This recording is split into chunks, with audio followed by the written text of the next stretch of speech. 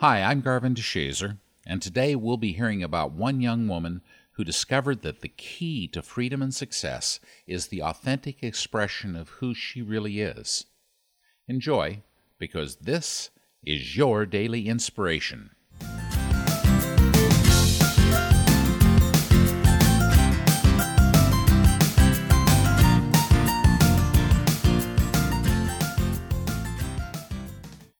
As Dawn stood in front of the mirror practicing her public speech, she felt sick to her stomach. As a shy, quiet kid, she had always hidden herself from people. As a young adult, her anxiety had become overwhelming, to the point where she couldn't work, socialize, or participate in life. And now she was about to present in front of hundreds of people, showing herself to the world. I so don't want to do this, she thought. But I have to. When 24-year-old Dawn decided that she wanted to make a difference in the world, she examined her options. She considered contributing to the relief efforts in a third world nation, or joining a prayer group for world peace, or donating her hard-earned money to charity. She decided that she might do those things, but she also knew that unless people feel loved, her efforts were likely to help only minimally. She wanted something more immediate, something closer to home. She knew intimately the power of unconditional love in her own life. Having come from an abusive home, she had transformed from a frightened girl with few social skills and limited education to a powerful young woman with strength, peace, and independence. So she decided to share this power with the world. She arranged to give a presentation on love in her hometown. It was a bold move for someone who had lived most of her life in the shadows of insecurity, self-doubt, and fear. She chose a location. She began preparing. She made PowerPoint slides and scores of reference notes. And then she began to fuss. What am I doing, she thought. I'm not equipped to handle this. What if I can't memorize all the content? What if I look stupid in front of people? What if I leave out something important? So she studied material meticulously. She did trial presentations in front of the mirror, and then one friend, and then two friends.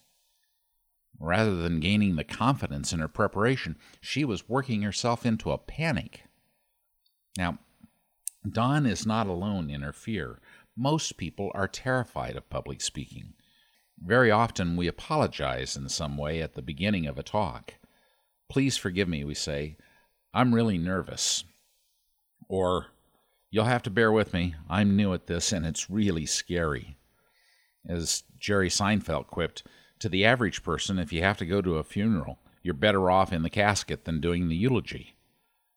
We feel like we have to apologize not only for our perceived incompetence, but who we are as human beings.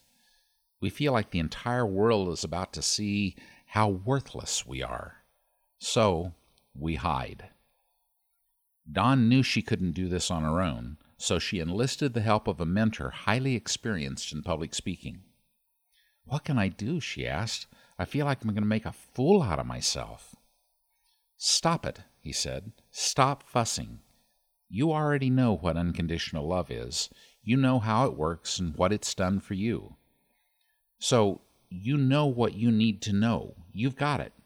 You already know 1,000 times more about this subject than anybody you'll be speaking to. So you can't look stupid. No more preparation. You've already done that part.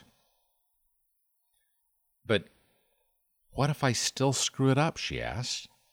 So what, he said. Your job is to practice being you while you present, not to present perfectly. In fact, the thing the audience will see in you the most is that you are calm, peaceful, powerful, loving. Your words are secondary. Okay, I get that. I'm still just scared.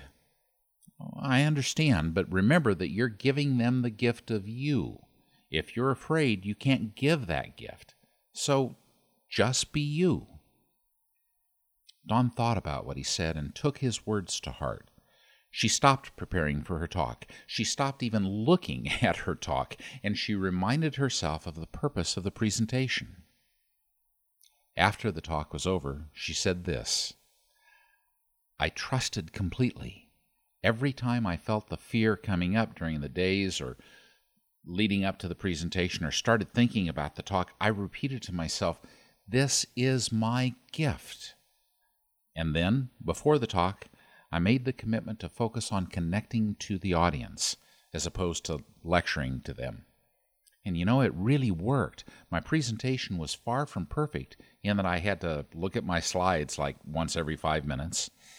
I also skipped over some material, but it turns out my mistakes didn't affect their interest at all. I'm just so glad I trusted. I've learned something really important, like a new level of truth and confidence." "Nice work," said our mentor. "That's what trusting does." You see, Dawn made a decision. She decided to let her fears go and surrender completely. She chose to be herself instead of to fuss about making mistakes. And in the process, she discovered the freedom and power that can come from offering the gift of who she is, authentically. Such a choice was possible only as she felt loved and as she trusted another person, namely her mentor. What can you do to let go of the fears that keep you unhappy and imprisoned? What will you do to take risks, whether in public speaking or some other arena, to overcome the doubts that keep you stuck? Will you say, "I am bold, and I am who I am," and offer that gift of who you are today? Thanks for listening. May your day be filled with love, laughter, and joy. Bye for now.